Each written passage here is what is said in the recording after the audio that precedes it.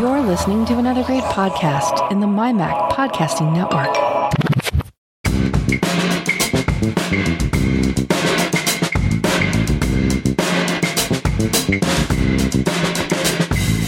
Hi, Melissa.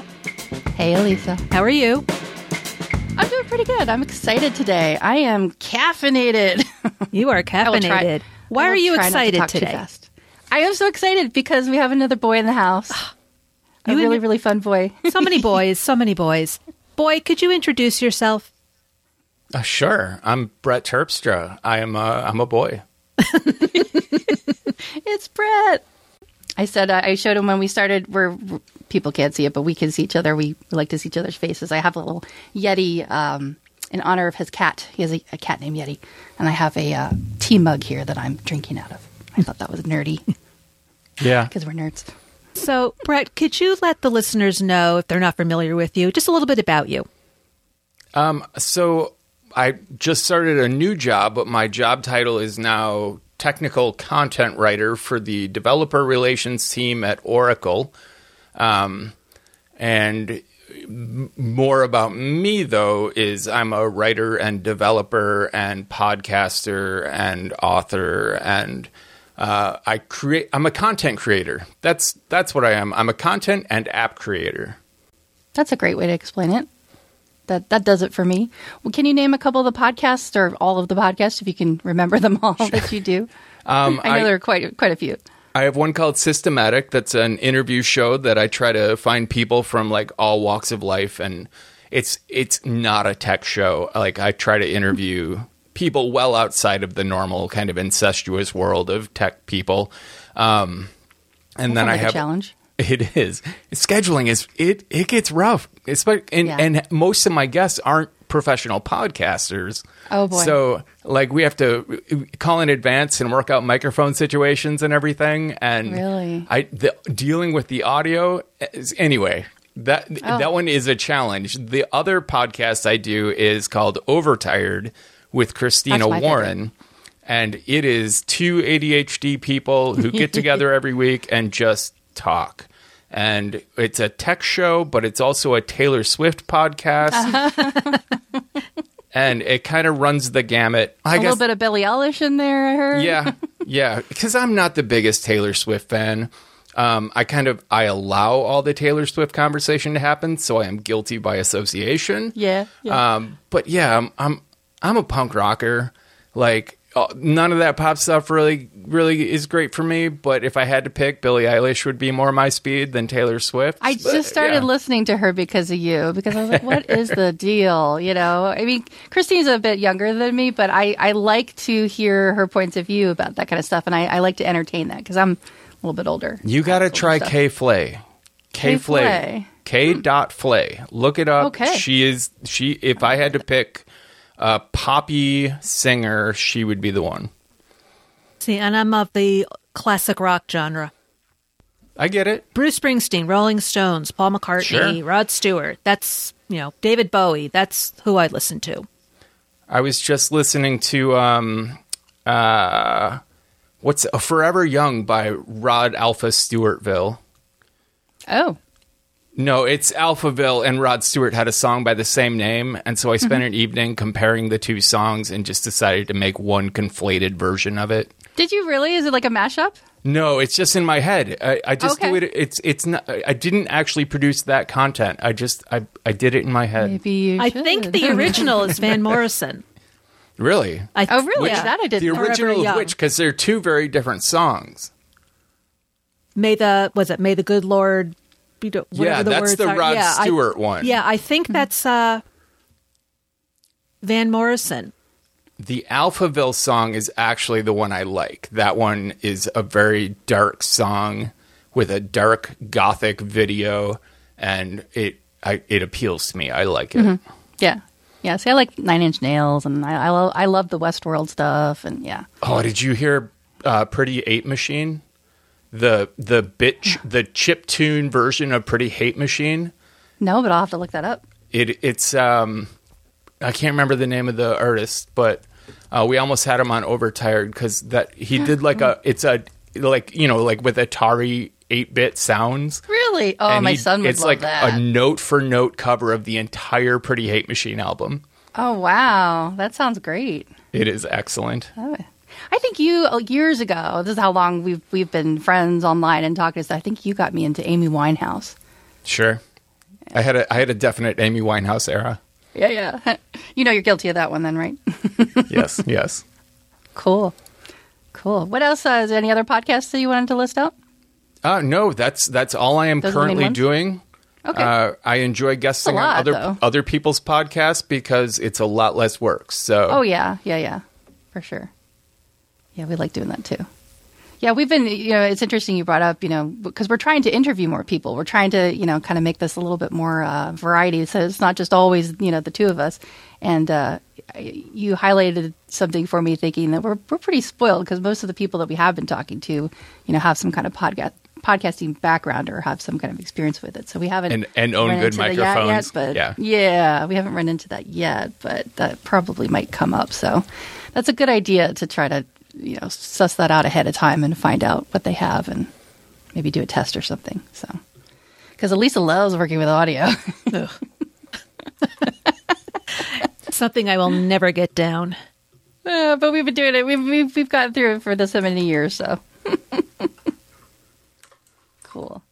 Well, what would you like to start out with? You have a couple of bullet points here that I wanted, all the kind of stuff that I was kind of like my wish list of what I wanted to pick your brain about. Do you want to just start off with the pain of setting up a new machine when you're super geeky? Sure. You got correct me if I'm wrong, you got a developer version of the Mac Mini. Is that what it was? I did. Like that one had to go back. Yeah. Yeah, there was like a whole story behind that. So you did have to send that machine back, and then Yes. you got another one? Because then you got like the credit for it or Right, something like right. that. I know there was a big Apple hullabaloo about eventually, like initially, you paid $500. You got the machine for until you had to give it back, and then you lost your $500. And then they said, "We'll give you a $250 credit when you send back your machine, just to make good on this." And then the next day, they sent out an email that said, "Okay, we'll give you $500 credit when you send the machine back." So after that whole thing, I had $500 and I thought I'll save up a little extra money and just turn it into a new Mac Mini. And then somehow I managed to save way more than I needed to and was able to Nice. get like a fully maxed out M1 Mac Mini, new displays. Like I got the works. Nice. But when I had that developer machine, I didn't try to make it my own. I used it to test apps and to run Xcode, and I didn't really push to see what was going to break. So now that I have this M1 and I'm working I'm working to the point where I can hand down my MacBook Pro to my girlfriend, and That's how it I is can in this house. Yes. And so I can just use the Mini. But to do that, I have to get the Mini to do everything the MacBook Pro did. And for, I would say, normal users, switching to the Apple Silicon is easy.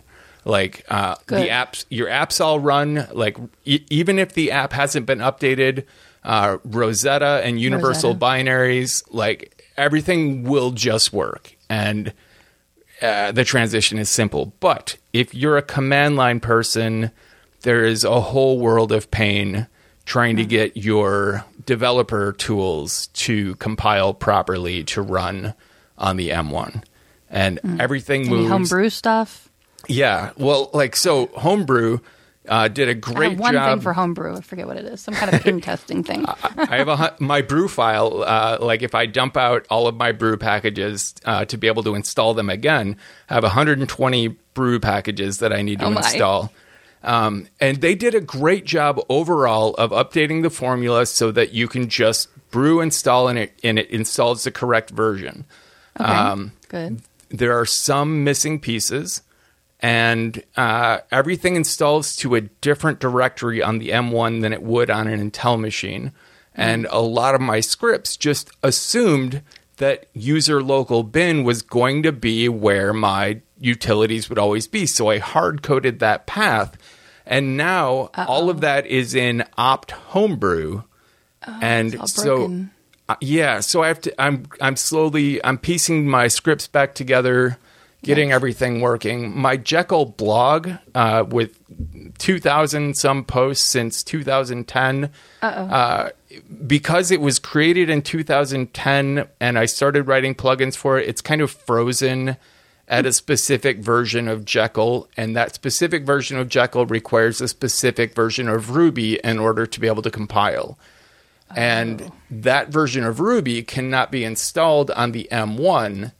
And so I couldn't, it's the reason I was still holding on to my MacBook Pro was I couldn't actually build my blog without the Intel MacBook. So I finally got that sorted last week after 2 weeks of painfully rewriting plugins for my blog. Oh my. I got that going. I haven't touched my MacBook Pro in 3 days now, except to get a configuration file that I forgot to transfer. But it has been an ordeal just to get everything working in a whole new system. So you have this zero incidents little thing for your Mac. Like it's been 3 days. Yeah. Somebody tells you need to write like a little thing on your blog that counts down the amount of times you've had to touch it. I should have a bunch that does that. There you go. Plus, I got a work machine. Like Oracle sent me a laptop when I started the job. So that's a whole other situation where it's always on a VPN and I have to install apps that they approve and I have to find ways to do the things I want to do. And it's a Mac? Yeah. Okay, good. So it's a Mac. Do you have to use Oh my PCs God. for Can you anything? imagine? No. I haven't used a PC since the year 2000. Really? Oh, Really. You're not missing Linux? anything. Any Linux? I use Raspberry BSD. Pi? No. I want to get into Raspberry Pi, and I use I'll hook Unix you up as with my the son. subsystem for Mac OS. But no, I've not run anything but Macs with Mac OS since 2000. That's a pretty good run. That's great. Yeah, it's almost But now you have fanatical. you have a personal your personal life and then you have your business life and you have to separate those out between Except the two I don't different want to machines. separate them so much. Yeah. Like if I'm going to give up my personal MacBook Pro and hand it down, I still need a laptop. Yeah. And I want the work machine to be able to do things. Like I just want to be able to write blog posts. And that doesn't require a lot of special software. I want to be able to run Multi-Markdown Composer, which I managed to get installed. And then...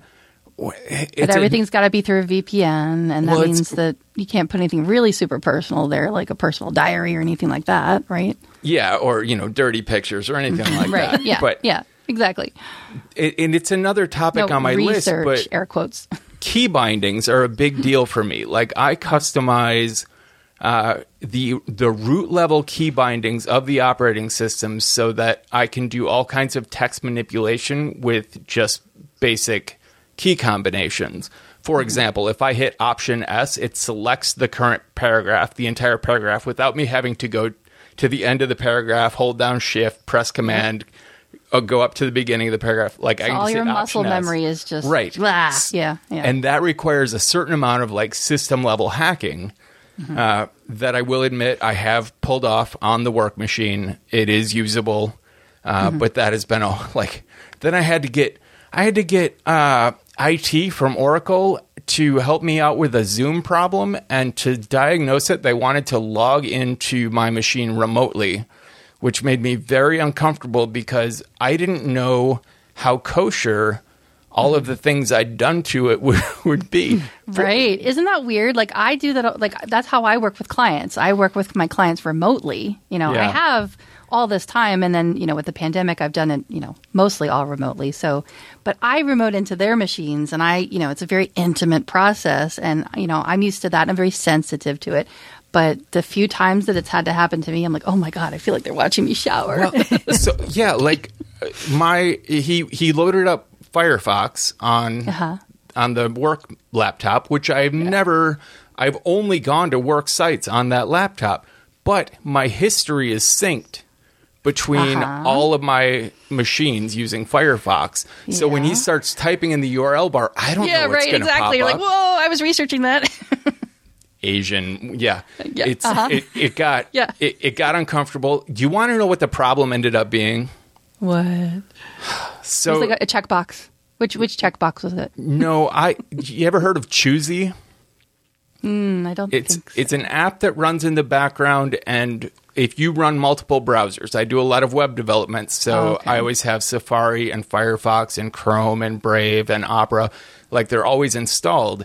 So Choosy, when you click a link and you have multiple browsers open, it pops up a little HUD, and you can click which browser you want the link to open in. I added a rule to it that if it's a Zoom link, you know how if you click a Zoom link, if you click a Zoom link, it opens your browser and then it opens Zoom. So I created a thing that just skips the browser and directs all Zoom links to Zoom, so I didn't have a bunch of Zoom tabs in my browser. Makes sense. That defeated, for Oracle Zoom, you have to use a single sign-on, so you have to go through their login. So when Zoom would try to send a link to the browser to do the login and get it back, it was just looping right back into Zoom. So I thought Zoom was broken. Right, yeah. I figured this out while the guy is remotely using my machine. I'm like, hold on, give me control back. I got to check something. Yeah. It was very embarrassing. But that's part of the process. It's like you kind of have to oh my God, this is broken. It's somebody else's fault, right? And then you kind of troubleshoot. You're like, oh wait, it's something that I hacked. Did that. Yep. Yeah. That I can so relate to that pain because of running my own business / running a family / trying to manage healthcare. All of this stuff has been highlighted through the pandemic. Just for example, on this machine, I'm going through something similar where, when we got started, that's why it took us a couple minutes to get, because I'm like, hold on, because now I have this microphone plugged in and I have this webcam, and, I have 3 different webcams to choose from, and I have a couple different microphones because I'm a geek and this is what we do. But between the kids and their Google accounts and their school accounts, and then our telehealth, and this doctor uses WebEx, and then we have Zoom meetings, and we use Skype for this and FaceTime for other things, and it's like, hold on, I had to get really good at looking in the interface. Where is the button to switch the camera? Where is the button to switch the microphone? And make sure that it's all working. Because usually, if something happens, lately I assume it's my fault. Hold on, I've got too many things going on here. I got to fix something. And then an app updates, like the last. It was not the last update, but Skype updated not too long ago, and we just the chat button moved. The preferences all changed. I got lost. I had to ask my interviewee, where's the button so I can open the chat? That. We just did that. Look at the bottom. We were at the bottom of the screen. Look at the bottom. They added little buttons now.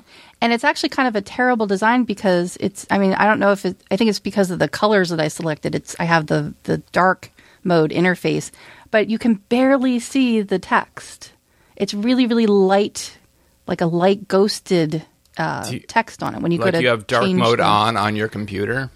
Well, I don't have it on now, but I must have it in the preferences. Yeah, you must have something different because mine is completely visible.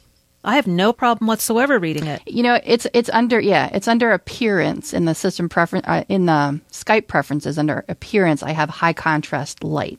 So maybe if I change it to high contrast dark, mine was on light. Let me try now. I have it on light mode. Mine's on light mode. It just changed the color of the highlight. Yeah. I know. It's just I'm sensitive to those things because the clientele that I work with are all, vintage people. And so I'm sensitive to their changes in eyesight and hearing and things like that. So I pick up on those things. And I'm like, I always think when I look at that and I think, I can barely see that. How's my client going to see that? So I have to be able to point it out somewhere. I was working on I was working with a startup that I dropped out of, but I got really into accessibility in the process. I love it. And human interface guidelines. Yeah, really studied how do you make a web app truly accessible, and learned all of the ins and outs to the point where I considered adding accessibility expert to my freelance resume. But I definitely applied it to all future sites I worked on. It does make a difference. You can make a site the average website that doesn't pay any attention to it. almost can't be used by someone with even like a 50% color blindness issue. Right. Yeah. Low vision. Yeah. I get so upset when I see things that are written in gray text because I can't tell you how many times I've run into that where I'm guiding someone through something and they just can't see it, and they can't see it because it's gray. I am obsessed with it a little bit to the point where throughout the whole pandemic and the registration for vaccines, because I was trying to help my family members, and now, my kid was eligible. And when I go to the Arizona site, like when I go to the state site, you'll probably laugh at this. I have been taking screenshots and documenting the changes as they go. Like the very first time when they launched it, you go to fill out the form, and first of all, there's gray text, and I'm like, right away, that's a flag, because you're not going to be able to see that if you're an elderly person trying to register, because that was it's been a big, huge problem for older people to try to navigate this mess. They just can't do it. They need the help from people who can see the websites.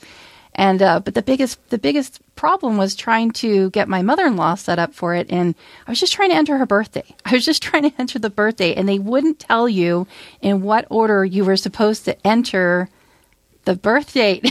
And it would just give you errors every time. Yeah, it would just keep erroring, and it wouldn't even tell you what the error was, but I knew that's what it was because that's the field that I had landed on. But I'm like, really? You can't even just tell me which format you wanted it, and I had to try it 4 or 5 different ways.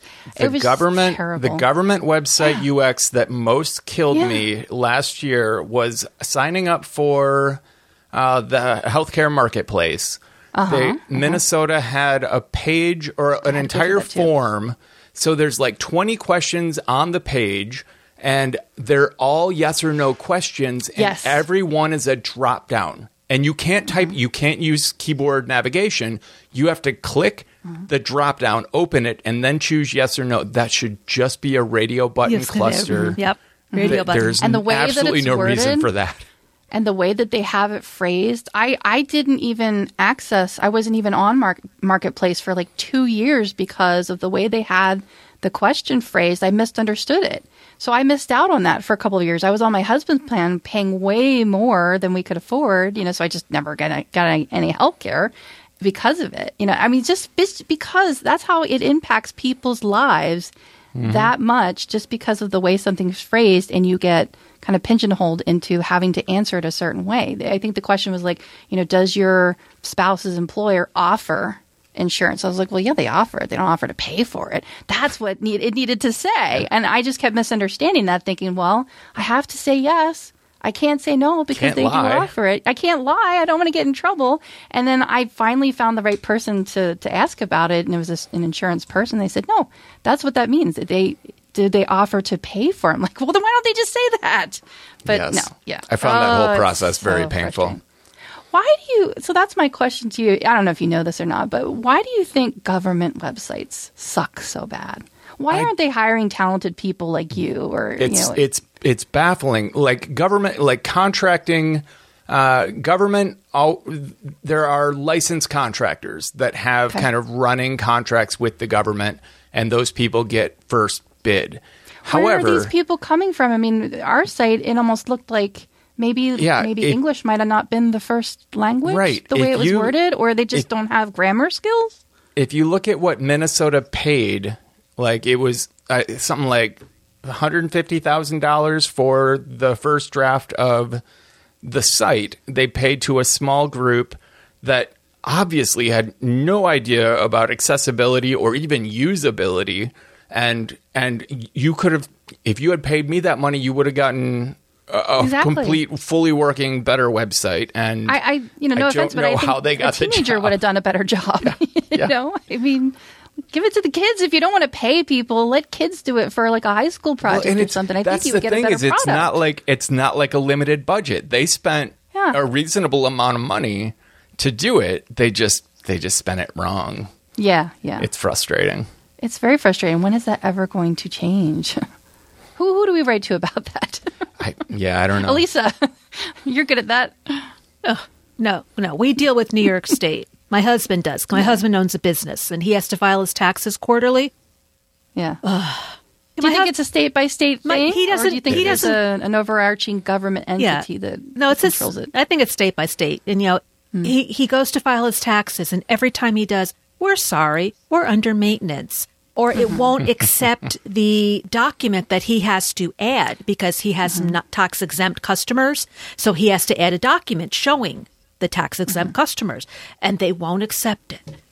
And then I have to go in and try to manipulate it to get it in, or sometimes it's his fault because he'll save it in the wrong format, and then I'll have to go through and resave it. And he just kind of, what he does is he likes to take his finger and like run it down his face as he's drooling because he has no idea, because he watches me go. Okay, it's done. He goes, what did you just do? Never mind. Yeah.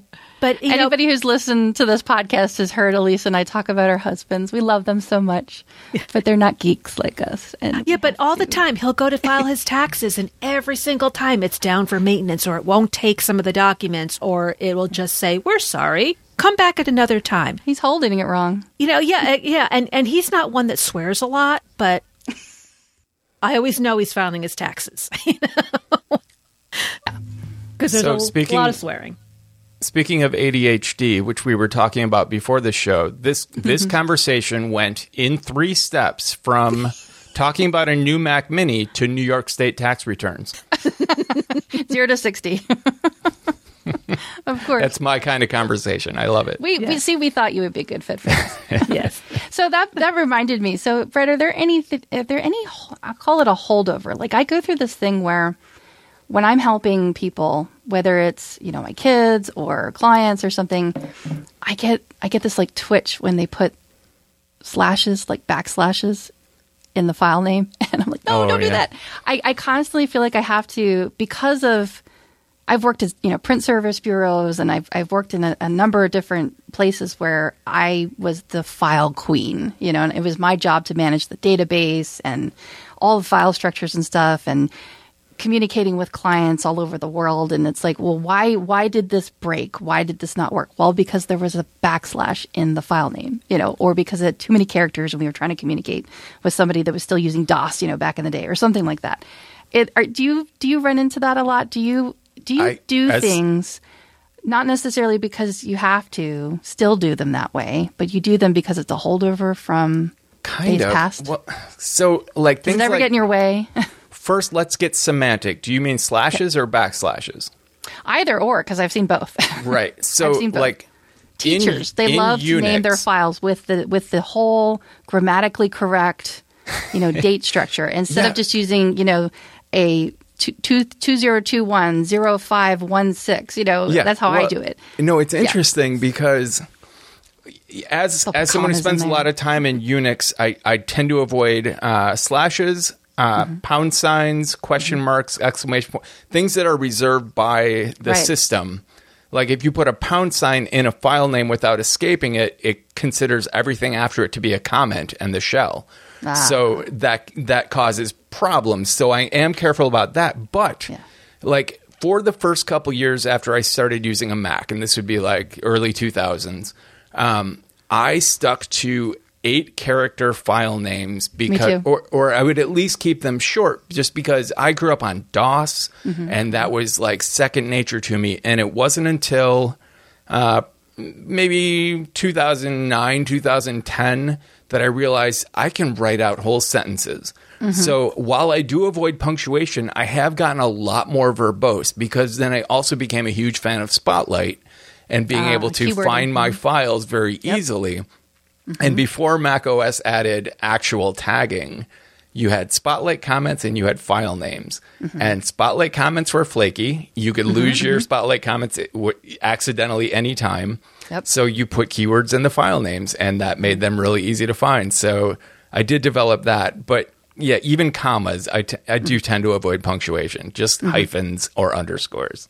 And dates, like I name all of my files with the date in front because I got screwed over that, because the date there was a bug some one year that was like it changed all the dates to like 1906 or something like that, and I was archiving baby videos and stuff or something like that, and I burned a whole bunch of CDs, and then when I went to re-import them a while ago, a while after that, all the dates were wrong. So all my dates were screwed up. So now I put a date on everything. I skip metadata that is, basic to the file. Created date, modified date, last access date, creating application, things like that. I don't add to like tagging or file names. But I guess I never thought twice about what happens if all of the dates get modified, which I suppose if you're archiving, if you're transferring media a lot and going between file systems, there's always a good chance that metadata will get screwed up.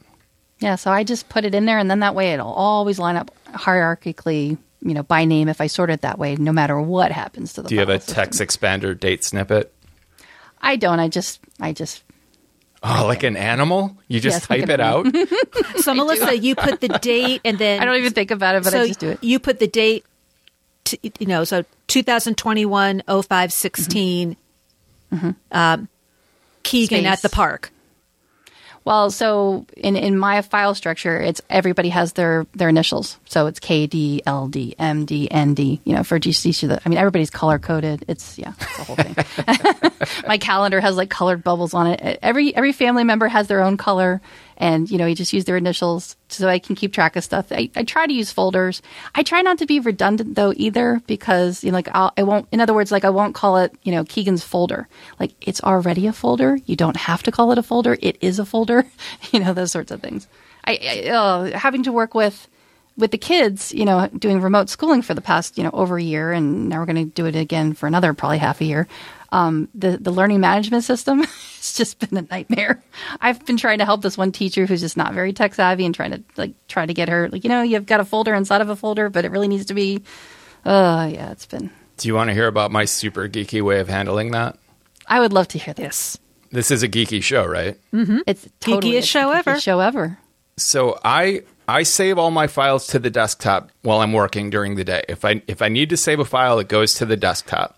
Okay. And then I have a script running in Hazel called Tag Filer. So at the end of the day, I go through the files that have accumulated on my desktop, and I add tags for their overall context, the type of project, or the name of the project, and then like any subcategories that need to be tagged.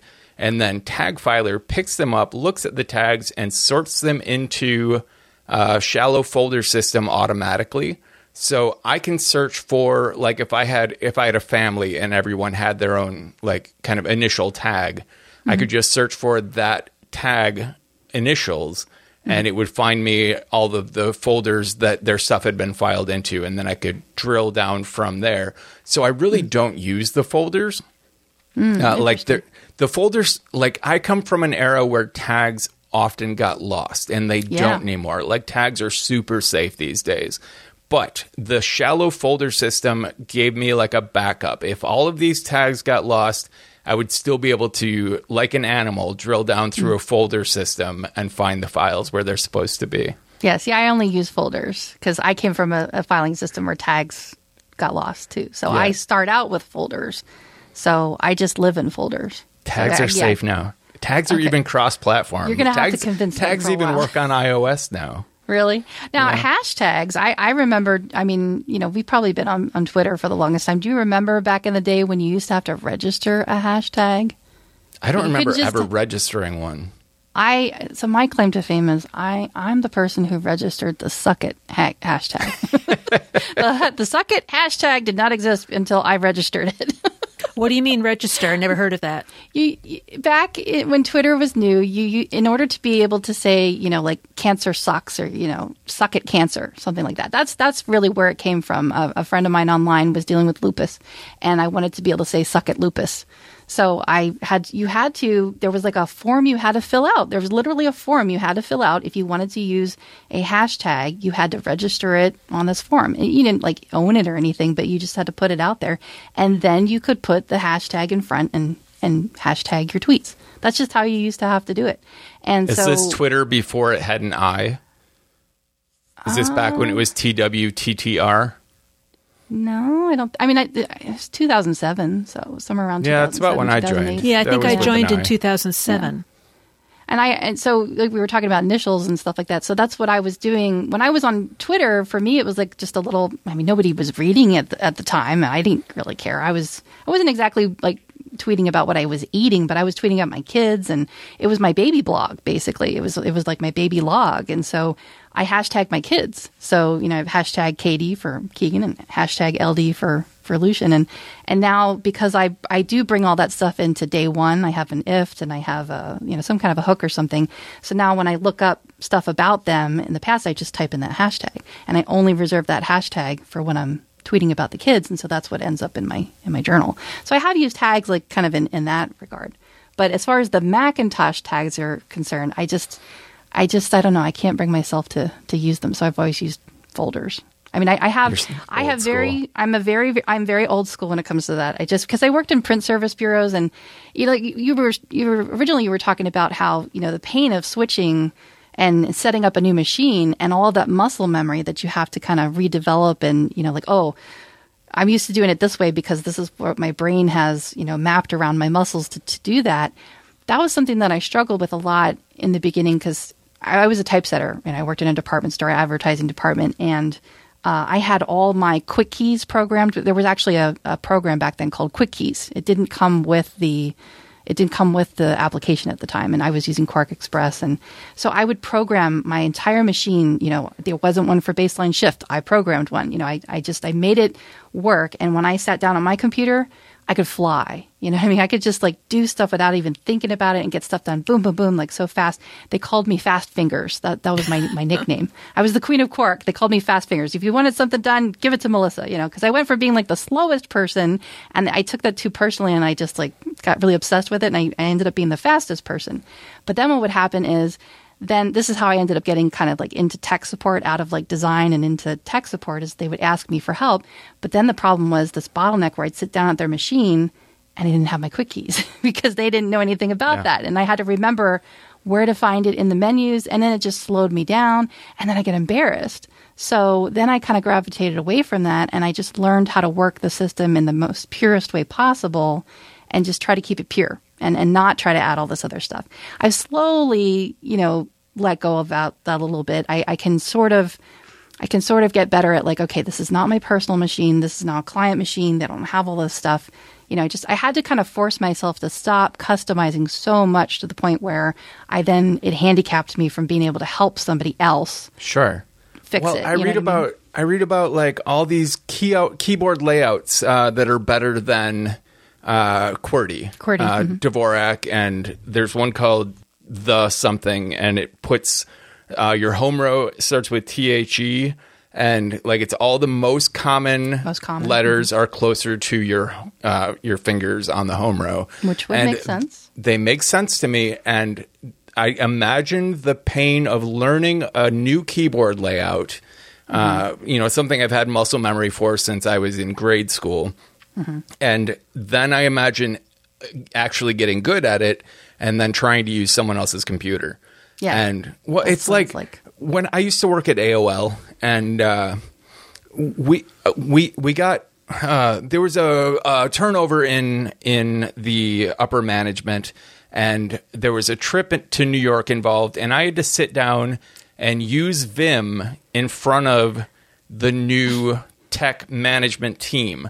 And I'm really good with Vim on my keyboard with my Vim settings, and I'm on someone else's keyboard, and they don't for me, caps lock is escape, and if you're using Vim, escape is kind of a very important key.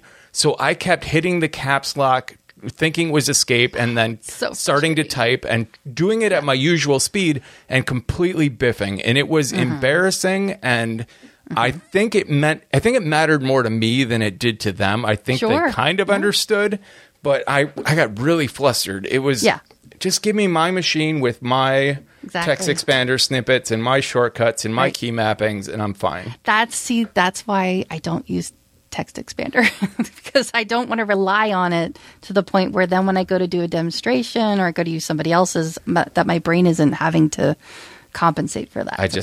I cannot imagine not using text expander. What about just using the keyboard, the what do they call them? The substitutions that you can do right within Mac. Yes, except for my text expander snippets, almost all use shell scripts to give me more flexibility and power in all of my expansions. And if I just wanted OMW to expand to On My Way, sure, I would use the substitutions. But mine get crazy.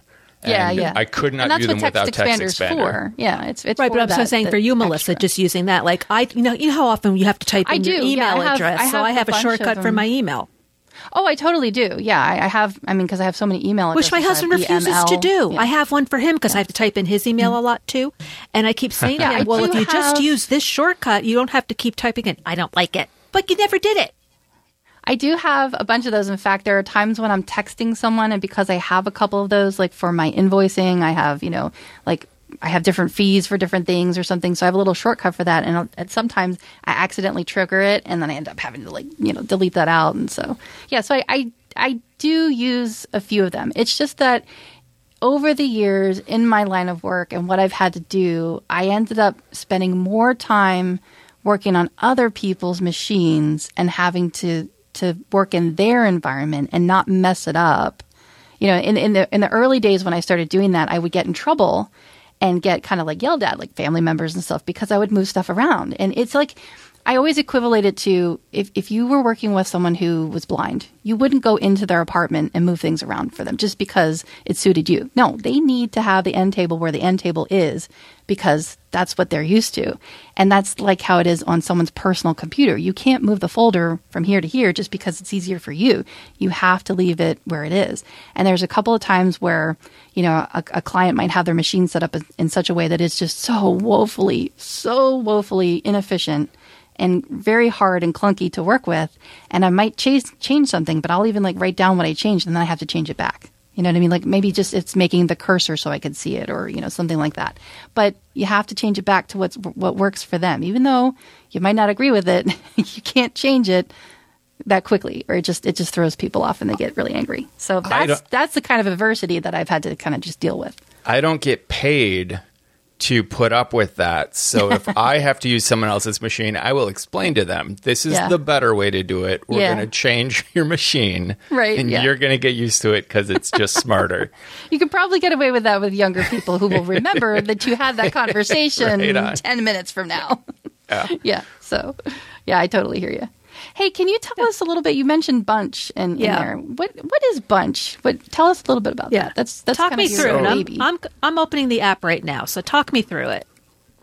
Are you familiar with the idea of batch files in DOS? No.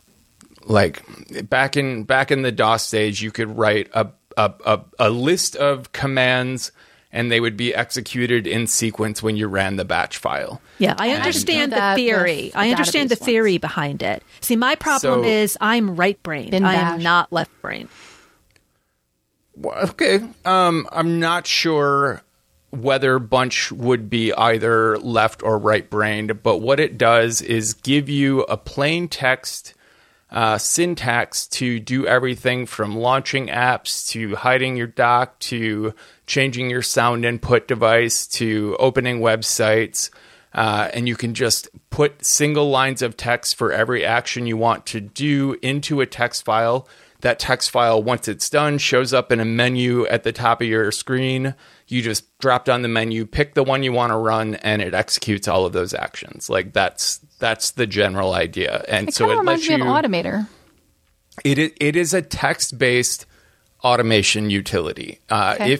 If you've ever put together a shortcut, like in Shortcuts or an Automator sequence, like a workflow, if you've ever done that and thought it would be easier to just type this out than to go through all of these dragging and dropping and adjusting these dialogues and putting everything in order. So it started like I just wanted to be able to launch a series of apps as a group and then be able to quit them all at once. So I was writing Apple scripts, writing scripts to do that. And I needed to abstract it enough that I thought there's got to be a way I could set this up so I could just write these in text files and have them executed. So that's where Bunch began.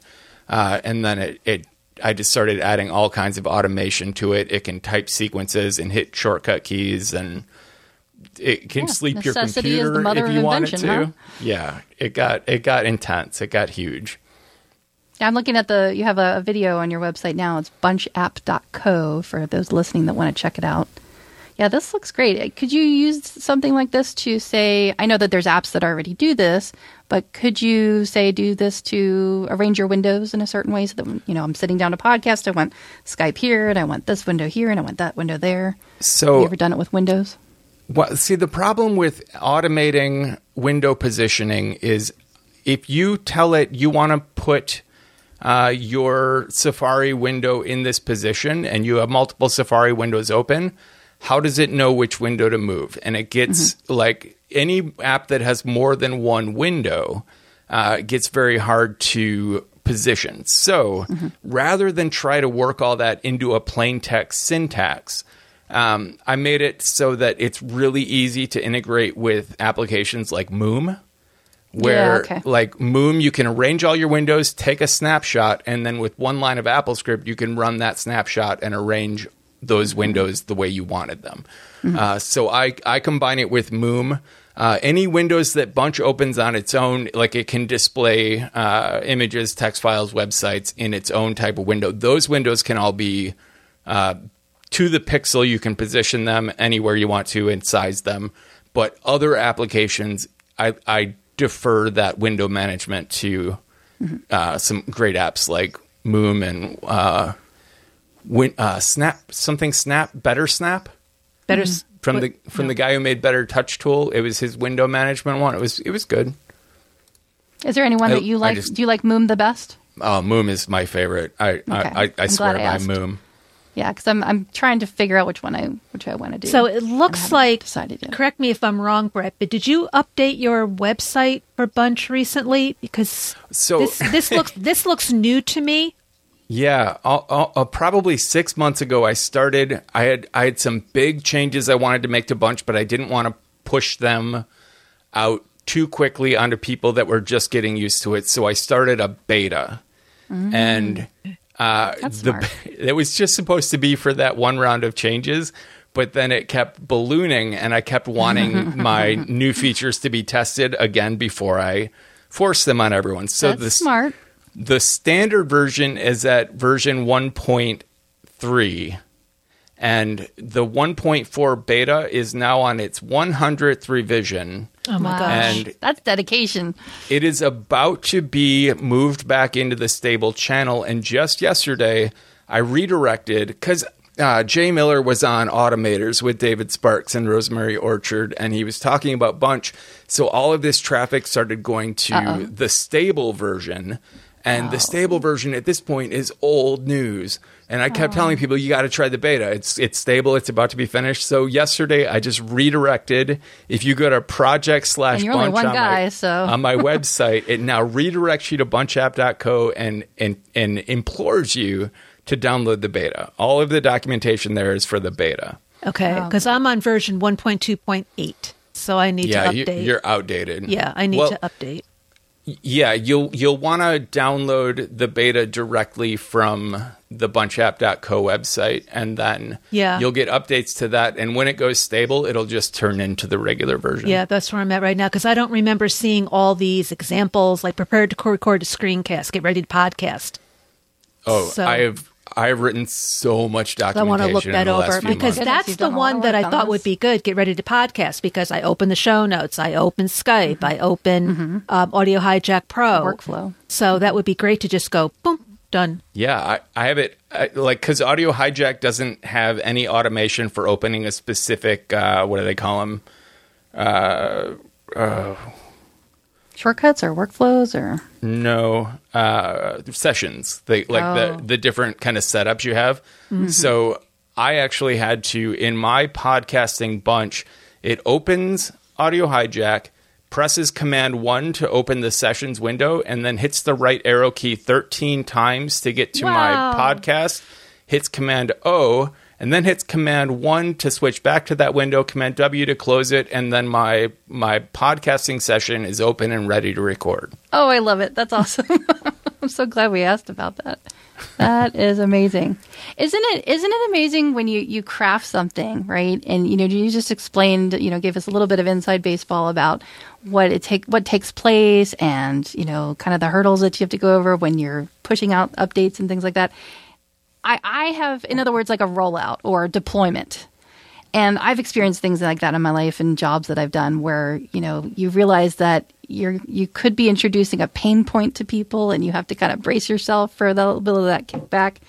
It does help me be a little bit more compassionate and empathetic towards bigger corporations. Like when, say whenever Apple reintroduces or introduces something new, and then you sit there and you watch all the people, criticize it and stuff like that. And then you think to yourself, government website, sure. Yeah, exactly. So I try to be compassionate about that. I try to think about what is the process that had to occur for all of these things to be put into place, because I know what that's like, having to deploy something. There's like a real person. When you are, hating this new feature from Apple in the keynote, there is a real person who was responsible for that particular feature.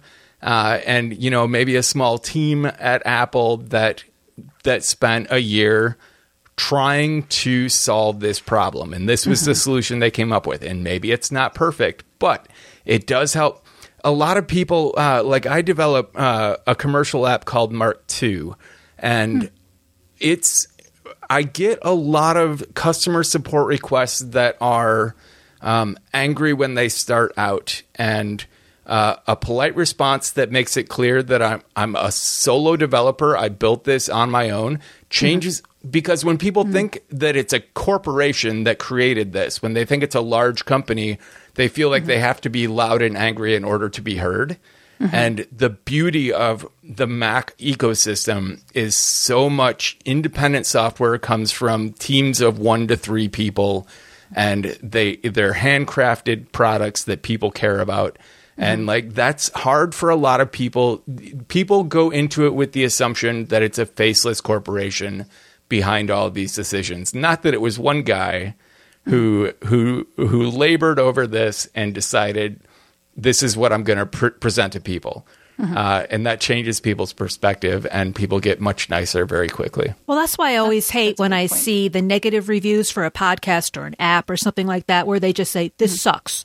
It's like, okay, you don't like it. Be more specific. It's too, like the podcaster's too loud or too soft or doesn't speak clearly, or the app says it's going to do X and it doesn't do that. That's constructive. The developer, the podcaster can learn from that. But just saying it sucks. Well, that's not helpful. And like you said, it's mean. With software reviews, it drives me nuts that people use reviews as support requests. That's if the app says, contact us for support, or they have a feedback email, and you instead choose to leave a 1-star review that complains publicly about one bug. You found one bug, and it led to a 1-star review when your answer could have been, you could have gotten resolution by sending one email. Like, sure, if it's a crappy app, or if the developer doesn't respond to you, yeah, absolutely. 1-star review, do it. But go through support first. Like, give someone a chance to explain / fix something first. Yeah. Or when it's beta. Like, don't leave reviews for beta. That's one of the first things I'll do is I'll look in the app, and the first thing that I ever do when I install something new is I poke around in the preferences. I go right in. That's the first thing I look at is the preferences, and I start kind of poking around and exploring. And then I look for the place, okay, if I need a question answered, where do I go to get that? It's usually like you scroll to the bottom if it's on an iOS app. And, and what's really handy about going through that route is that most times the developer designs it in such a way that when you email support, it shows you, it captures like the version of iOS that you have, the version of the app that you're using. So you don't have to like go through all that stuff, and if they don't, even if I'm like tweeting something, I try not to be too like bitchy, on Twitter. Like I try to tweet things like I'll tweet at 1Password all the time. They're always so helpful. They always take good care of me. I'm usually not really mad at them, like personally. I don't take it out personally. But sometimes the question that I have, I know that other people are probably dealing with that. So like I'll put it out publicly in a way to say, here's an issue. I bet other people are having the same thing. How have you fixed it? You know, that kind of a thing. But not to like, you know, call them out on it necessarily, you know. But I will go to I will do the extra work to go and make sure that I put what version it is, what build number it is, what version I'm using, so that, you know, because I take those kinds of calls, you know. I always get the subject line that says help. I no added specificity at all. I added a button to Marked. If you go to help, there's a report an issue button, menu item. And when you click it, it will pop up a window that does exactly what you're saying with the version number, build number, operating system. And then it will record all of the preferences that would matter. Marked has a ton of preferences, but all the most important ones, it records in a basic list format that when I get that email, I can run a script on that and it will set up my preferences to match those of the customer so that then I can recreate their problem more easily. Yeah, and that's what it's all about. You have to try to recreate the problem so that you can see what's happening so that you can fix it. That's half the battle. Wow, that's amazing. Yeah, if you get an app with 100 different preferences and customer support becomes, well, do you have this set? Is this checked? Check out. Yeah, you gotta create some shortcuts there one way or another. You must be really good at handling criticism and letting it roll off. Yeah, it's a learned skill. I have very thin skin, like many ADHD people. I have thin skin. I wondered about that. I live on praise. Like Me too. Am not great with. I went to art school. Me too. And like we would have 5-hour-long critiques where people would just tear apart your work, and I would cry. It was rough. But that's why I transitioned into tech support. I liked, you know, that there wasn't this whole gray area of subjectivity that just hurts so badly. Yeah. You didn't feel the direct emotional attachment to your work that other people then hated. Yeah, like when you do design, you design this logo and you pull your heart and soul into it, and then it gets rejected, and it's just, it hurts so bad. You're having a font problem? Here, let me help you with that. Yeah, well, like if customer support is way easier for me because, first of all, like I don't do direct phone support, which would be harder for me. Oh, yeah, but if I get an angry email from a customer, I can just put it aside. I'm not saying I can let go. Like I will stew about it. Me too. I will be offended and upset for probably a couple hours until I calm down, and then I can go back and reply. And I have text expander snippets that are very polite introductions, very I often rewrite emails to be less defensive and just accept that they're having a problem. And like if I were a therapist, I would see it as helping someone who is hurting. And while most tech support isn't necessarily people that are emotionally damaged by your product, if you approach it with a certain amount of sensitivity, most people will turn their attitudes around very quickly, and then we can have a more upbeat conversation about how can we fix this instead of I have somehow wronged you personally. That's what my son is struggling with. You know, I said, you know, my kids have ADHD, and that, you know, he's 14.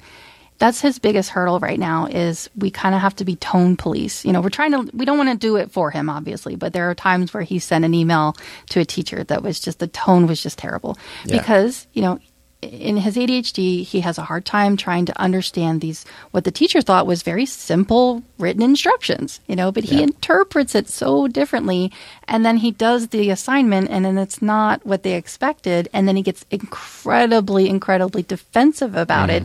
And then wants to point out all of their problems. And, you should have written it this way and you spelled this wrong. And this wasn't grammatically correct. You know, because I do that too. I get hung up on it. Like, okay, let's raise the bar a little bit here. Your teacher expecting me to do this, and yet you can't even have stuff spelled correctly, and it's distracting me. It's just such a distraction. So I get stuck. I get caught in the crossfire, and I'm like, well, because, you know, he's my kid, and I don't want to be just like my kid is perfect. He's not. But, you know, come on, you got to work with us here. So that's been a huge challenge, and I think that's just something that, you know, is going to have to happen over time and maturity and things like that. But yeah, definitely. I keep telling them, take a step away from it. Don't just answer it. Don't email right away. Just take a little bit of time off, cool down, because your tone is going to matter. You know? I think it might be why I don't do a lot of social activities. Like I function better in the world with a layer of glass between me and the world, because I used to get in a lot of fights. I used to like get in a lot of yelling matches, like actual fist fights. Like I have very strong emotional reactions if I feel like someone is criticizing me or even someone I care about. Like I have visceral emotional reactions that I need to be able to step away from. And if I have the leisure of responding to an email or a tweet on my time, I can then exercise the skills that I have learned and not be offensive or defensive about little things. And I have gotten better as an adult. I can't remember the last time I punched anybody. That's good. Good to know. It's been decades. You don't need an incident report for that anymore. No. But it gets better. But I definitely still deal with needing a little distance. Can you talk about that, if you're comfortable talking about that, rejoining the corporate world? How is that going to impact, working at a company again? Because you've been, more self-employed. I mean, it's been a while since you've like gone and had to punch a clock for somebody else. How are you handling that? How's that going? Well, I'll admit it's a little scary. Like part of what I loved about being completely independent, like I didn't even take much freelance work. I wrote and I authored applications and I made podcasts for me and then sold them to other people. And like I was entirely the boss. I was beholden to my customers, but I didn't have deadlines. I didn't have anyone saying you should have done it this way or that way. And like it was ideal for me. I always saw that as kind of the perfect place. And it's not just ADHD for me. It's also I have bipolar disorder. So I go through periods where I just can't function. Like I'll be manic and I'll get a ton of stuff done. I'll create a bunch of stuff and put it out, but then I'll have a week of not being able to get off the couch. You have to recuperate. Yeah. Well, like the depression side of bipolar. And so I had for years just assumed I'll never rejoin the workplace. I just I struggle with that personally. That's why, I mean, I don't have a diagnosis of bipolar, but, I run out of spoons. I'm a spoonie. So I can really relate to that. And that's why I wondered, how do you handle that? How do you re-enter the workforce? Well, so I've been through 2 weeks now, and it's been an immersion experience. I am suddenly steeped in having to go to other people's meetings and deal with other people's demands. And I knew what I was getting into. I decided I wanted to do this. It's a challenge. I think I'm enough of a grown-up to cope. It's time, yeah. Yeah, like it's going to take some getting used to for sure. It's not that I've never been in the corporate world. I know I can pull it off. It's a matter of whether I can be happy doing it. And finding a good fit. Yeah, like I'm on a small team. I'm doing exactly like when I went through the job interview, it was three different interviews, and everything they told me they needed me to be working on was exactly stuff I knew how to do. Like I forgot after a couple weeks after they said I got the job, I forgot what the job was. I didn't remember the details. All I could remember is knowing for sure that I could do this. Yeah. So I still, like at the beginning of every day, I'm trepidatious about will I be able to handle what they need me to do? And I just have to keep falling back on this. I'm 42 years old. I have 30 years of experience in working and living and 20 years of experience in exactly the topics they need me to work on. I can do this. And it takes... If you can't, you can figure it out. Yeah, it takes some Stuart Small motivation to get there. Is it Stuart Smalley? Was that his name? That sounds right. SNL. I'm good enough. I'm smart enough. And gosh darn it, people like me. And plus I have to be chipper. And that is, I'm a dry, sarcastic person in general. And I need to put forward a friendlier face, especially with all of these Zoom meetings. So like that is it's a challenge. I And feel faking fake. is completely legitimate. How many times have you heard "fake it till you make it"? Well, yeah, absolutely. I'm a 12-step veteran, and that is an AA. That's as common a saying as "keep coming back" and one day at a time. Fake it till you make One day it. at a time. Sometimes it's I'm an very good hour at by that. hour thing for me. So how hard was it for you to adapt into this, 9 to 5 workplace kind of a thing, and then still doing your podcast and your development work? Well, and that's what this job is kind of perfect because I had the option of being in the office or remote. Obviously, I took the remote option. Yeah. Most of my team is in California, so meetings are never before 10 a.m. my time. Half of my team is international, so all meetings are compressed pretty much between 10 my time and 2 p.m. my time. And the rest of the time is flex time for me. And if I get my work done, I don't have to punch a clock. So if I get up at 5:30. Do they need anybody else? They may. Okay, keep me in mind. Like I get up at 5:30 in the morning. I usually take an hour to work on my own like coding projects and stuff, do my own blogging. And then I have like an hour or two, I do yoga, and then an hour or two of like actual uninterrupted, no meetings, work time. And then the daytime meetings, which are, right now I try to pay attention and try to keep up. But once I have a better grasp on things, I may be able to keep working during some of those meetings. I don't know. Like, I think I just need to get better at meetings in general. But then You're finding your footing. After 2, I have time to, like, if I need to record an Overtired with Christina, I can take an hour and do that, and then maybe edit on the weekends. I have a lot less time, but it's not that I can't do anything between 9 and 5. They're flexible. So basically, as long as your work Flexibility is is so done by important. the end of the day or the end of the week, they don't care if you do it at 3:00 in the morning, as long as it's done when you need it to be done. Yeah. I think they would That's appreciate me great. not burning myself out. Yeah. Burnout is a huge thing in the tech industry. I have found. I've definitely burned out, and it's hard to admit, and I hate having to admit that. But yeah, burnout's something you got to watch out for. Yeah. It's out there.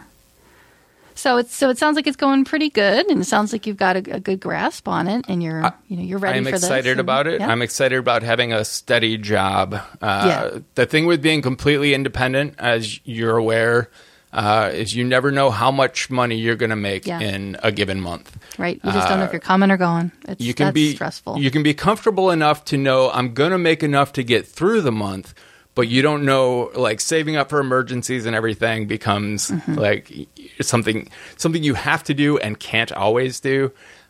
So having a good paying, steady salary is definitely like a major draw to re-entering the corporate world for me. Yeah. I am willing to put up with a lot of stuff in exchange for that kind of security. I hope I can find that someday. I don't know when that'll ever happen with kids. I didn't think I ever would. Yeah. I've told this story maybe on Overtired, but I did an interview with Victor Agreda Jr., used to be the editor-in-chief of he's a good the buddy. unofficial Apple weblog.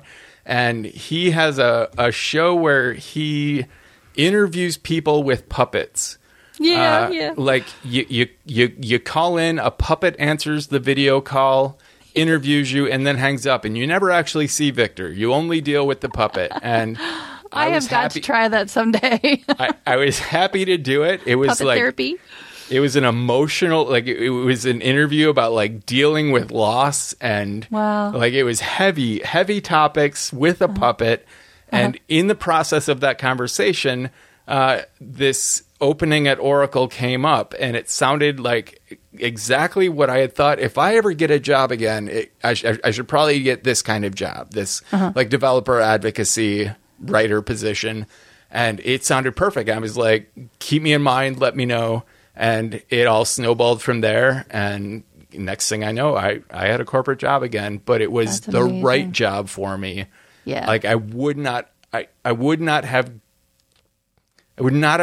gone out to get a job that I didn't think was perfect for me. I wouldn't be able to deal with. There's no amount of money that can make me do something I don't enjoy. Like, I'm just not a person who's motivated by money. Right. I'll go without if it means that, Yeah. I'm not going to be miserable. Because I've worked jobs where I could barely leave the house because I was stuck on the toilet because I was so stressed out. The IBS just took over and there was nothing I could do about it. I don't want jobs like that. My first job out of college was I worked for a guy who was regular German infantry in World War II, like a literal Nazi. Wow. And he was the worst. And I quit that job and started my own business and swore I would never again work a job I didn't enjoy. And I never have. I've only had to leave one job since then. But like, I won't take a job that I don't enjoy, no matter how much it pays. Yeah, you have to put your health first. I struggle with, I'm still trying to shed the label that I gave myself of does not work well with others. Like, I kind of slapped that on myself a long time ago, and I'm really working hard to it's like trying to rub it off, Yeah, for sure. That's what I'm working on. Yeah. Yeah, I work well with others. I have clients, so I can work well with others. But like you, I need to be able to put my health first. I need to be able to, I can't do this right now because I have to take care of this, or I need, I have a migraine. I've lost half the day. Sorry, that kind of thing. Yeah. Yeah. But once you can start doing that, then you can take on more. It seems like that's very cool. What you have on your list here. Having to use Outlook Exchange and VPNs, is that a pain point for you still, or are you getting through that? So I did discover they want you to use Outlook. Is it ugly? It's not pretty. It does everything you need it to, but I like MailMate, and I wanted to be able to use MailMate, and I did manage to get MailMate set up with the Exchange server. I cannot get Fantastical. They won't let Fantastical access the Exchange server, so I have to use Apple Calendar, but I can use Apple Calendar instead of Outlook Calendar.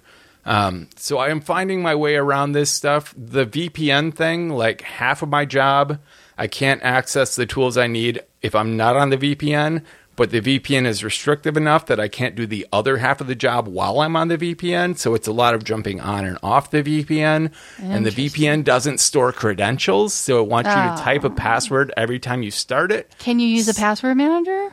Well, yes, but if you you would have to hit your shortcut to bring up one password, type in Oracle VPN, use the arrow keys to get to the password, hit return to copy it, go back to the window, refocus the field, and hit Command V. And by then you could have just typed it in, huh? Well, so here's what I did. There's a command line tool on Mac OS called Security, and it gives you access to your keychain. And your keychain can sync over iCloud and stores fully encrypted any password you want it to. So you can create a password entry called Oracle VPN, and then lock it in your keychain, and then you can use the security tool to find and extract that password, and you only have to unlock it the first time it runs, and then after that point, it can extract it without interaction. So then I created a Keyboard Maestro macro that I can just hit. On my keyboard, the caps lock key is a hyper key. So I hold down caps lock, I type O, and then I type the letter V, and it pastes the password. I only have to unlock it one time. That is just that's like rock music to me. As you're saying this, I'm like, he's just totally rattling off all the lyrics of all the steps that he just did to create this and meanwhile, composition. my head is exploding. I love it. It's like works. music to my ears because I'm visualizing it. That's really, really cool. I just love it. See, this is why this is the geekiest show ever, because we just geek out about this stuff. This is just totally, totally acceptable to my brain. I love it. Well, speaking of which, Brett, I know you have to get going pretty soon. So before we wrap up, one of the things you have listed is your favorite Mac tools. What are some of the apps that you really like? One of them that you have. Hazel. Yeah, one of them you have on here. I'm using too. CleanShot. Yeah. Oh, I just discovered CleanShot a couple months ago. It is like I have been through so many different screenshot apps, and when I think it just started with Big Sur, but when Command Shift 5 came through, I thought, okay, I'm just going to use Command that. Shift 4, and you told me about Command Shift 5, and I'm like, oh, I use that all the time. You like 4? You should try 5. Exactly. I use 4 all the time. But you got to use 5 now. But CleanShot does like all of that, and it just has such good attention to detail with every one of its tools that it is a joy to use. And I use CleanShot now for all of my screen recordings and all of my screenshots, and I use their cloud sharing service, and it's excellent. Does it do the whole tiny things. website? Yeah, I use it for scrolling. Oh, yeah. When I have to take a screenshot, instead of having to do screenshot paragraph 1, screenshot paragraph 2. That way I can do the whole I've been thing. looking for something like that. Yeah, it's part of SetApp. I've been using it through SetApp. Yeah. Because in Firefox, because I go through with the kids stuff. Like I'm always wanting a screenshot, but it's always like this long scrolly thing that I'm trying to document. And in Firefox, you can just right click and it does it for you. But in Safari, and I can't even get Chrome to use. Don't even start me on that. But yeah, I've been looking for something that. CleanShot is excellent. Wonderful attention to detail. A dream to use. Also, have you seen Text Sniper? I think it's also on SetApp. It lets you screenshot any text on your screen, even if it's not selectable, and does OCR for you. So, like, you can just select the text. When you let go of the mouse, the text is just in your clipboard, completely copied, even from images. Yeah, Nice. From images. Don McAllister just did a what do they call it? A screencast online about that just last week. I knew that sounded familiar. Oh, this is like Skitch. I'm looking at CleanShot. This reminds me of Skitch. Do you remember Skitch? Skitch. I still have Skitch and I use it sometimes. Yeah, I love Skitch. I did love Skitch. I moved on when they stopped really supporting it. Yeah. Huh. Yeah. Wow. Very cool. And then Paletro. Have you seen Paletro? Also on SetApp? No, I we never should just do a heard of SetApp that one. promo. Paletro. Let me look that up. Quick access to app menu commands. So you know how you can type Command Shift ? To get to the help menu and then search your menu items from there? I did not know that. And Oh my gosh. That's another one of those holdovers because I just have this brain drain that I don't like to use the help menu because it takes so long for it to load. So I just have avoided it all these years. Don't avoid it. Check this out.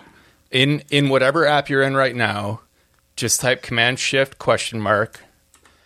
And it'll focus the search field in the help dropdown. Oh, there it is. And then type like the first letters of any menu option. And it will show you where that menu option is, and you can just hit enter to trigger that menu item. So if you don't want to memorize all of the hotkeys for an app, you can just type Command Shift ? And find that menu item and hit return and run it. Dude, that's life changing. That's pretty cool. So Paletro takes it a step further. So you can hit Command Shift P and it'll pop up a little HUD that contains every action that application can take. And you can match it with fuzzy matching. So you don't have to know the name of the command. Like if you wanted to export PDF, you could just type PDF and it would find the export PDF menu item for you, and you hit return and it runs it. It's just a little added benefit, but if you have SetApp, once you get used to using it, it's awesome. Nice. Very, very cool. CleanShot. And then what's Better Touch Tool? Oh my gosh. You don't know what Better Touch Tool is. I've heard of it, but I haven't tried it yet. So Better Touch Tool is an amazing automation app that oh my gosh, it can do so many things. Also in SetApp. Yes. And you can, when it first started, it was designed for Magic Mice and Magic Trackpads. And you could basically assign all kinds of functions to different gestures on like the Magic Trackpad. So you could make a 4-finger swipe do something different than a 3-finger swipe, or you could hold down 2 fingers and tap one and have it like switch tabs or whatever you wanted to do.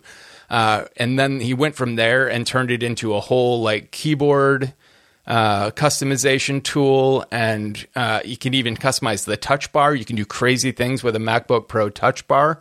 It is just the ultimate. It's one of those things like I can't use other people's computers because I have so many gestures that I'm just used to. They're muscle memory, second nature that don't work anywhere else but on my machine. Right. But it's so much fun. It's so probably powerful. mess with me a little bit, but yeah, that sounds amazing for people who can do that. That's really, really cool. And what do you have? You have key bindings here. Did we already talk about that a little bit? We kind of talked about it. Like my Option S key binding. Yeah, like my key bindings file. I'll send you a link to it. It has hundreds of lines of, maybe 100 anyway, lines of customized key bindings. So like it uses the text system that underlies all macOS text fields. Anywhere you can type in macOS has certain key bindings built in. Like if you are in any field and you type Control A, it will go to the beginning of the line, and Control E will go to the end of the line. And it's different than hitting Command right and left arrow, because it actually goes to the end of the line, even if it wraps. So those are. See, I use that in typesetting all the time. So those are Emacs key bindings that are built into everything on your Mac has Emacs key bindings. Control H, Control D, they all have functions. This basically takes that subsystem and expands it to do whatever I want it to. It's powerful. That does sound powerful. That's amazing. I won't detail it further, but I will send you a link and you can see the crazy I'd stuff love to you see can that. do. Oh, if only I would have had that back, 20 years ago. Wow, that's really cool. Wow. Oh, I don't want it to end. We'll have to do this again sometime. This is too much fun. I'll do another show. Oh, that sounds good. So, Brett, now that we're going to be wrapping up for today, if people wanted to get in touch with you, how would they do so? So I just pasted a really big note in the show notes for you. I'm at brettterpstra.com. That's kind of my central hub. You can find links to all of my projects and ways to contact me. I am on every social media service except for LinkedIn. I am TT Scoff. So if you go to Mastodon, if you go to Twitter, if you go to Facebook, just type in TT Scoff and you'll find me. Or GitHub, or Last.fm, like Ello. Remember Ello? That didn't last long, but I was TT Scoff there too. I know. I try to keep it simple. I'm the Mac mommy everywhere too. Yeah. At least yours makes sense. Mine is somewhat nonsensical if you don't know the backstory. I don't. I was going to ask you what that's about. So I was a punk rocker, and when we put out 7-inch records, my band, no one used their real name, and of course my name had become TT because we were drunk, and the singer asked me, "How many T's are in your name?" And I said 2, and he goes, "Okay, TT," and that just became my name. Except at that point, it was TT the Monkey Boy, which I did not like. So I suggested for the record that it would be TT Scofflaw. And then when I got my first email address, we had like a 5-character limit on the name. No, it got 7-character limit, maybe 8. But so I just shortened it and I became ttscoff@hbci.com. And then I just, as the social media services and stuff became a thing, I just kind of stuck with TT Scoff, and I own it. It's trademarked. I have a patent on that Nobody name. else has it. And yeah, like it's unique to me. So even if it's nonsensical, it is consistent. And you'll find it in SEO. That works. I do own ttscoff.com too. But if you just type in, let's see, if you go to, ttscoff.com goes to my website. You have a redirect? Yep. If you type in ttscoff to DuckDuckGo, my Twitter, GitHub, Last.fm all come up top results. So I have good SEO on that. Yeah, because if you type in Brett Terpstra, you got to remember there's 3 T's in there. Yeah, it's a pain. that screwed me up a little bit. I was like, wait, 1, 2, 3. Okay, did I get it right? I always on the phone. I always have to tell. I always have to ask. Did you get 3 T's in the middle of that? That's what really informs you when you're trying to create something. Is something meaningful. It's like, okay, am I going to have to repeat this? Am I going to have to use? Must I employ the military alphabet if I'm going to use this? I do. How do you think I have to spell Sensei Dai? S-E, N as in Nancy, S-E-I, D as in dog, A-I. Yeah. We're military kids, so I have the military Whiskey alphabet. Tango Foxtrot. Yeah, Totally. Yeah, exactly. Thank you, Brett, for joining us today. Yeah. This was great. Yeah, Thanks thanks so for much. having me. It's been fun. This is like our religion. This is our geeky Sundays. This is so therapeutic. Melissa, if listeners want to get in touch with us, how would they do so? There's a couple of different ways. You can go old school and email us at podcast@geekiestshowever.com. You can go to our website. There's a contact form there that usually only gets spam. We'd like to have some real people, geekiestshowever.com. And you can go on the Twitters. We're Geekiest Show at Geekiest Show over on Twitter. Okay.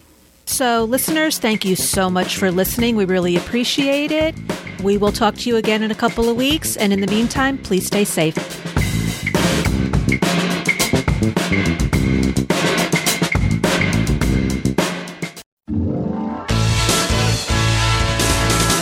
Hello everybody, this is Simon Parnell, the host of the Essential Apple Podcast, a show where we aim to take a wander around the week's news in Apple, news, reviews, technology, security, and anything else that catches our eye. Plus, from time to time, we like to have guests from the industry who we get to tell us about their products, their services, their history, their philosophies, what drives them, and of course, just what makes them tick. That, plus a bunch of friends talking about the news in Apple. What more could you possibly want? Check us out on the My Mac Podcasting Network